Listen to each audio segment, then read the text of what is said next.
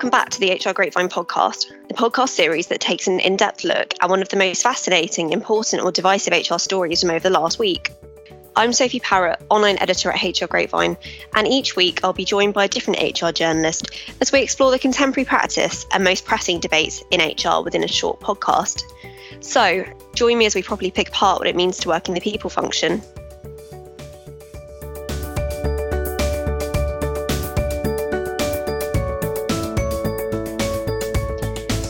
Today, I'm joined again by Jade Burke, editor of My Grapevine. How are you, Jade? Are you coping within the heat?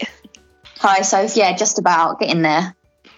Oh, that's good to hear. I'm just about hanging on as well. So in this week's podcast, we are going to talk about how HR can boost virtual colleague relations during the coronavirus crisis. Last week over on My Grapevine, which is our content hub, we ran a story about a new initiative that a wellbeing chief had implemented within his team as a way to keep people connected when working from home during the pandemic. And it was actually a story that performed really, really well. So Carl Simons, who is the UK Chief Health, Safety and Wellbeing Officer at Thames Water, recently took to LinkedIn sharing details of a randomised virtual seating plan, which would help employees catch up with work colleagues that they may not usually have done, and as a way to boost morale. He himself admitted in the LinkedIn post that he's missed the chance encounters and brief conversations with team members when he was sat next to them when hot desking. And I can definitely empathise with this because I myself miss going into the work kitchen in the afternoon to go make a coffee and catching up with someone about how their weekend was.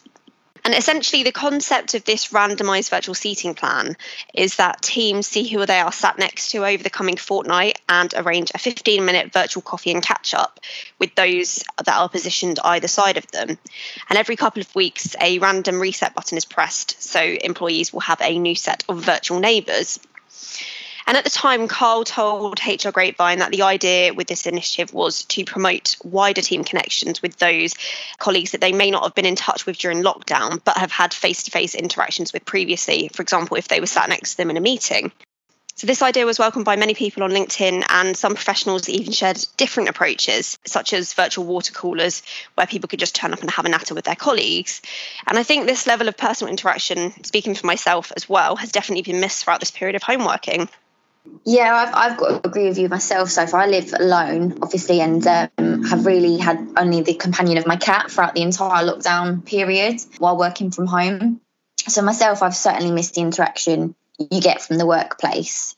And I think others are also feeling the same. And recent research has actually shown just how much employees are missing that face-to-face interaction. So data from Vodafone recently revealed that 41% of workers claim that they are missing office banter and spending time with their work friends.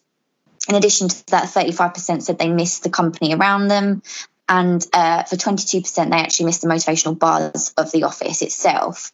And in addition to that, again, 19% said that they are missing grown-up conversations with their colleagues, which is likely due to perhaps the strains of, working from home, where employees have had to juggle childcare and caring responsibilities, as well as homeschooling their children, for example.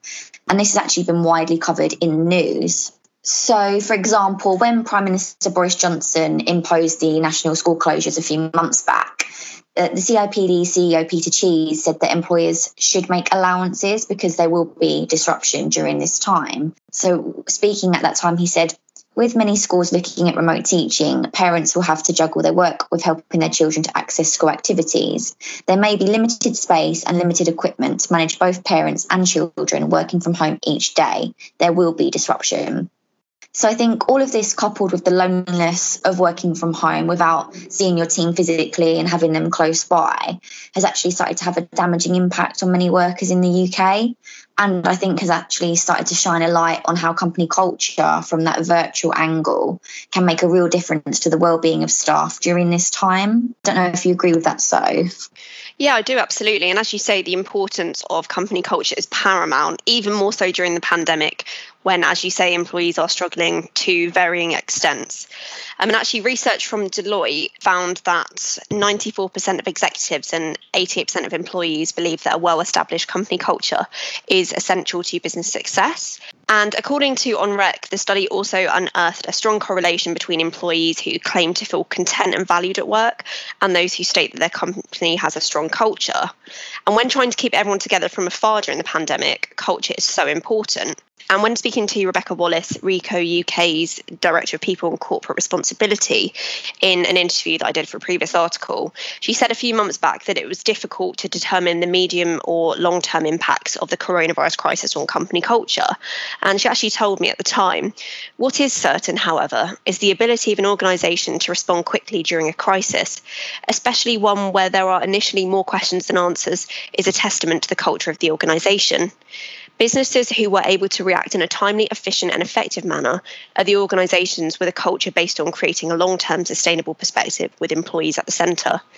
And as Rebecca says, putting employees at the front and centre of HR practice is key. Therefore, coming up with these little initiatives like the randomised virtual seating plans may help employees feel part of a solid company culture. And this can have huge benefits on engagement and even well-being. And like you were saying earlier, Jade, about some people, including yourself, who may live by themselves, I'm sure these conversations do go a long way to help them get through the working day and to feel as if they're part of something bigger. Yeah, for sure. I think that's really true, actually, in the current climate, as we're saying, with people at home. And there are many things that employers could perhaps do to put in place to boost morale and I guess encourage better collaboration between teams to enhance individual wellbeing across the board. I actually got the chance to speak to Justin Ukraiński, Head of Learning and a People Transformation Lead at Royal Mail. And he shared some insight with me when it comes to virtual collaboration methods, as well as ways to actually boost morale. And one thing that resonated with me while speaking to him was his suggestion to actually ask staff what they want from their employers. So he told me, I definitely think we should just be asking people. Asking our teams, what can we do? Here's the problem and how will you solve this problem? Rather than saying, I'm in charge, so I'll come up with a solution. He also pointed out to me that the methods for collaboration will change in this new normal, revealing that offices will no longer be a place to work all day, but perhaps rather a place to meet with teams for active thinking and forming ideas. Again, while speaking to me, he said, the idea that people can come and meet and offices cease to be offices and become meeting places with fewer desks and more rooms and more activity-based places is something I know people are looking at. And of course, statistics recently have indicated that less and less workers actually want to return to the workplace and want to continue working from home. For example, according to the Working at Home survey of managers by the Chartered Management Institute, 75% of managers currently working from home want to remain working from home in some form post-pandemic. So I think the ideas we've discussed just now around collaboration and culture are both something that HR leaders certainly should be thinking about and considering over the next few months, particularly, I guess, when it comes to employee well-being. Yeah, I think that's completely true. And actually, just to go back to Justin's earlier point about asking people what they want, I think that is so important, particularly at the moment when everyone has different needs. Just before we wrap up, I just wanted to share a couple of other tips for boosting virtual colleague relations that I've just seen online. So, for example, things such as virtual book clubs, virtual recipe sharing chats, as well as just having coffee catch-ups throughout the day, or at the moment during the heat, maybe an ice cream break may be welcomed by employees. Potentially towards the end of the week, you could maybe replicate Friday virtual drinks.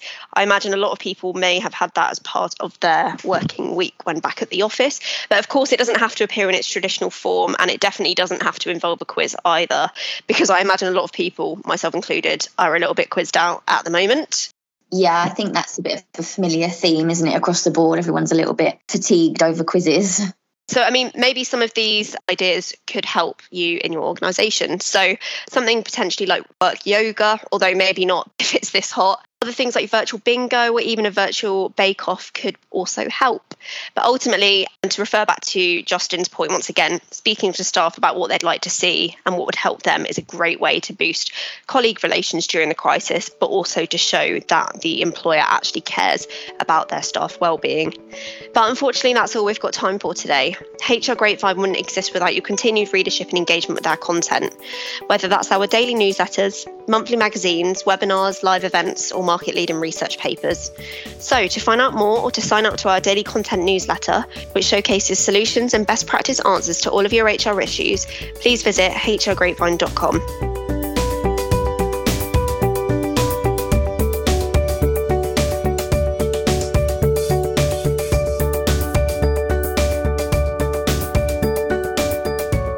Last week, a UK wellbeing chief shared the concept of a randomised virtual seating plan, which was sought to promote wider team connections with those colleagues they may not have been in touch with during lockdown, but had previously had face-to-face interactions with, for example, at team meetings.